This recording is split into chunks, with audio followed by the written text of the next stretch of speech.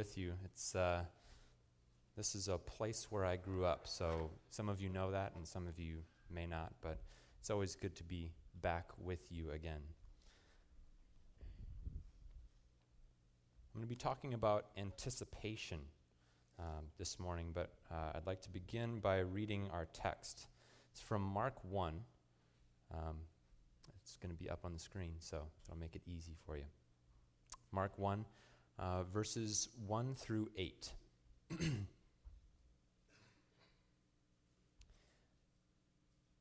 beginning of the gospel about Jesus Christ, the Son of God. It is written in Isaiah the prophet, "I will send my messenger ahead of you, who will prepare your way.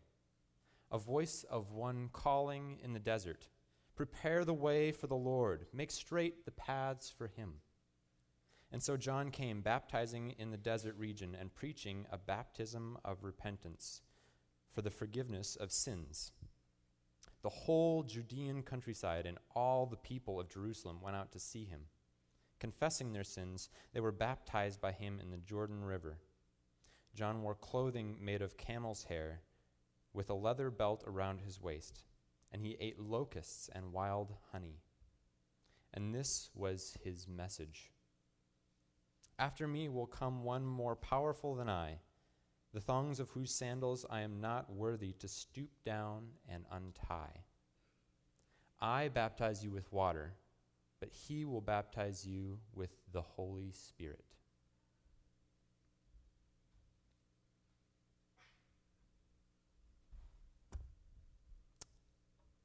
Got to have my notes here with me.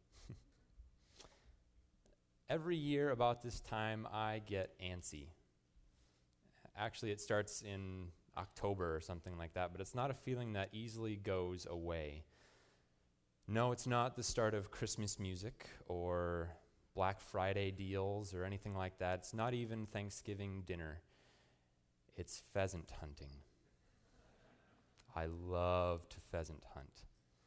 It's gripping. The excitement is gripping. I love it so much.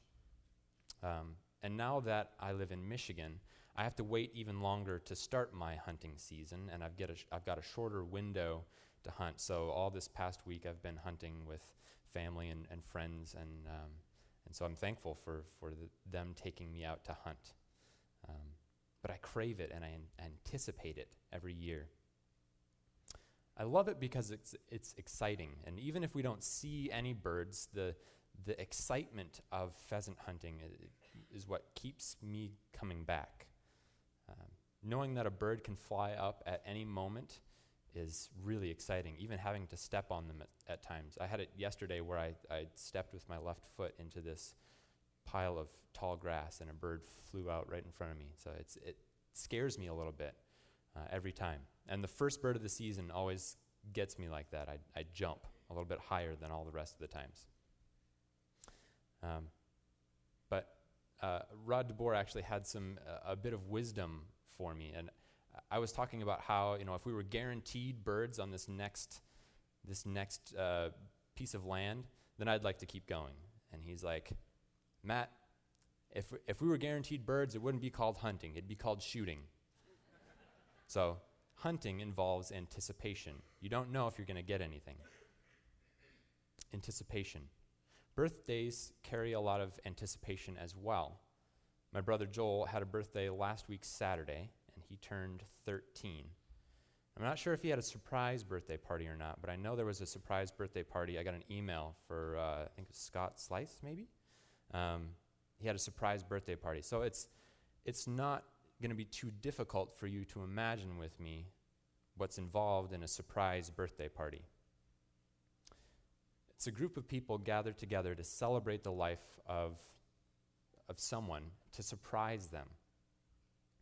There's cake, maybe streamers, noisemakers, party hats, and of course, presents.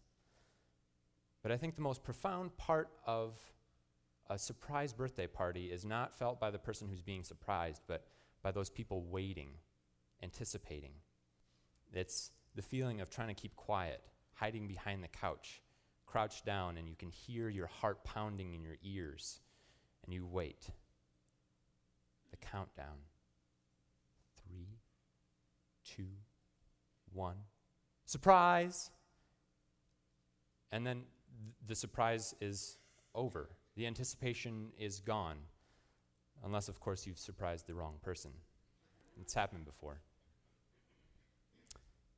Anticipation is defined as an emotion involving pleasure, excitement, and sometimes anxiety in considering some expected or longed for good event.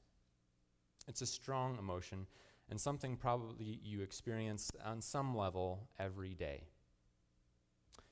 John the Baptist in our text was living in that daily anticipation as well. The text says he came baptizing and preaching, and all the people went out to see him. All the people, the whole Judean countryside, all the people from Jerusalem. I don't think all the people from Jerusalem came out to see him, but our author Mark uses this word to illustrate how popular John the Baptist was. But why?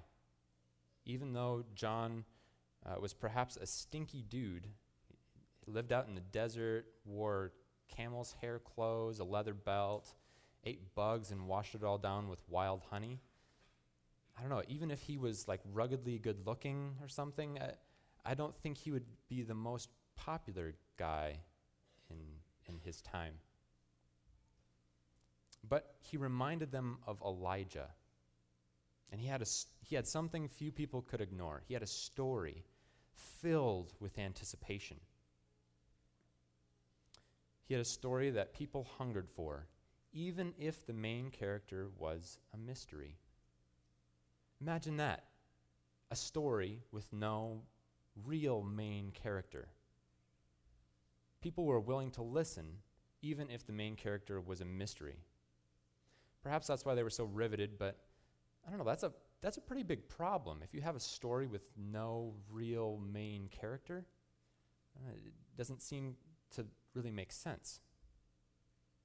Having a character that only exists behind the foggy statement of, "After me will come one more powerful than I, the straps of whose sandals I am not worthy to stoop down and untie." That's gutsy and yet thrilling. Keeps people coming back for more. John has a mission, but not a lot to point to. The character he's trying to explain is too wonderful and too mysterious to describe. There's cause for excitement, but they know nothing about the main character yet. This kind of reminded me of a part in a modern story told by C.S. Lewis in The Lion, the Witch, and the Wardrobe. At this part in the story, the children had just met the beaver in the forest, and the beaver had beckoned them to come closer so he could tell them this story. Listen to this part of the story as I read it to you. Then, signaling to the children to stand as close around it, that is the beaver, as they possibly could, so that their faces were actually tickled by his whiskers, it added in a slow whisper, "They say Aslan is on the move, perhaps already landed." And now a very curious thing happened. None of the children knew who Aslan was any more than you do, but the moment the beaver had spoken these words, everyone felt quite different. Perhaps it has sometimes happened to you in a dream that someone says something which you don't understand, but in the dream it feels as if it had some enormous meaning. Either a terrifying one which turns the whole dream into a nightmare, or else a lovely meaning, too lovely to put into words, which makes the dream so beautiful you remember it all your life and are always wishing you could get into that dream again. It was like that now. At the name of Aslan, each of the children felt something jump on his inside. Edmund felt a sensation of mysterious horror. Peter felt suddenly brave and adventurous. Susan felt as if some delicious smell or a piece of delightful music had just floated by her. And Lucy got the feeling you have when you wake up in the morning and realize it's the beginning of holidays or the beginning of summer. Sometimes stories grip us like that and get us so wrapped up that we feel the way Peter, Edmund, Lucy, and Susan did. The excitement and the mystery get us all wrapped up, but that's also the trouble. We don't really know the character of Aslan, or we don't really feel like we've got the full character understood. We feel like he should be good, but we don't really have anything to point to or to imagine in the mind's eye. Later on in the story, in the book, the children are trying to understand the character of Aslan, and Lucy says, "Then he isn't safe?" "Safe," said Mr. Beaver. "Don't you hear what Mrs. Beaver tells you? Who said anything about safe? Course he isn't safe, but he's good. He's the king, I tell you." The character of Aslan is a little bit of a mystery to the Beaver family too, but they can't stop telling the story. Even though they don't have it all figured out, they can't stop telling this story or anticipating this story. There's got to be something good. Aslan has already landed. Maybe he's even on the move. We've got to have hope. We've got to live in this anticipation. And they're balancing the trouble of not knowing the full character with the delight of the meaning of the story. That's what John is doing too. He's balancing the trouble of this story, of this not knowing the full character of King, with the delight in the meaning of the story. He doesn't have it all figured out yet, but he can't stop telling the story. In fact, it's built right into the Greek text. The word euangelion in the Greek means good news.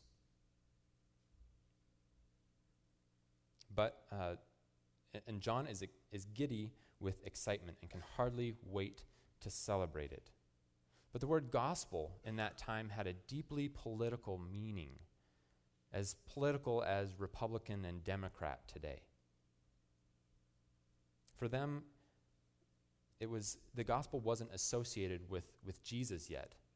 It was Mark was using this word for the very first time for Jesus, the gospel of Jesus, the good news of Jesus. It's introduced here in Mark's gospel. The bringing of the good news was tied to battle terms. It was understood that it was a battle between a current evil regime and a good king challenging that regime. The good news then came on the feet of a messenger, someone going from village to village, shouting, "The good king has won. The old king has lost. There's going to be a new way of doing things in our town. The new king is coming to reign, a king who seeks justice, loves mercy, and walks humbly with our God."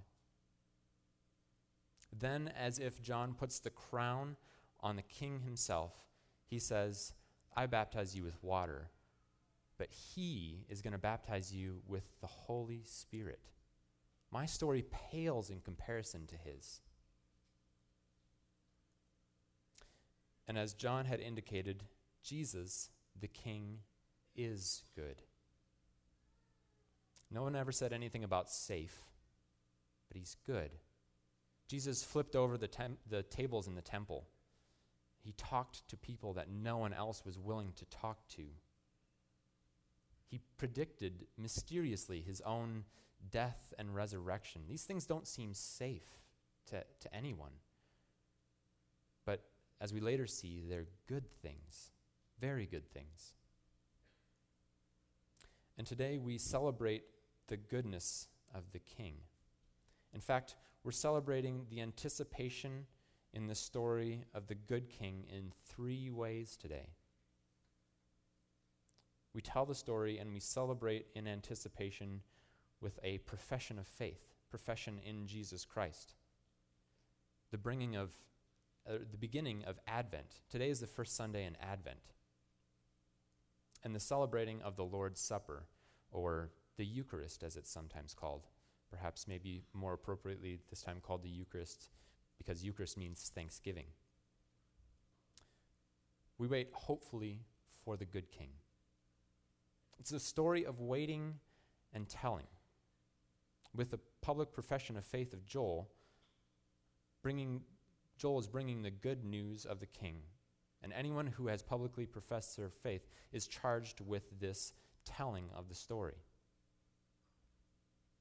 Tell it, but don't steal the wonder and the mystery from the story. You don't have to have it all figured out.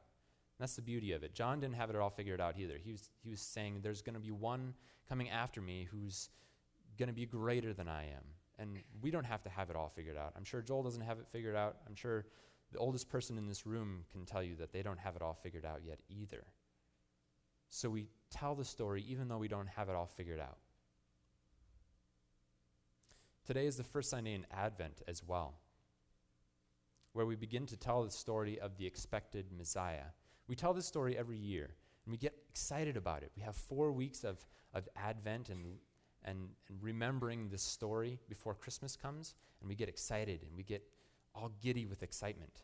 And then we can continue to tell the story in Jesus of God made man. We eagerly await the King of the world, and we celebrate his coming because if he hadn't come as a human to die for our sins, we would really have no future. And the Lord's Supper is the lasting sign and seal given to us by Jesus himself. Jesus said, take this bread and this cup, and every time you remember me, have this meal. It's like he knew we would have trouble with anticipation, living in this time of anticipation. So he gave us these physical signs and these ways to remember him in profession of faith and Advent and the Lord's Supper, and later on we're going to say the Apostles' Creed together. These are things that we're reminded of Jesus, and we live in anticipation. But Jesus in the Lord's Supper said, take these things, and every time, these are things that you can hold on to, hold in your hands, and roll around in your mouth, and experience with your senses. It's very real, and it's very important. Anticipation, living in anticipation is going to be tough, I know, but it's important. Keep telling the story. Don't stop.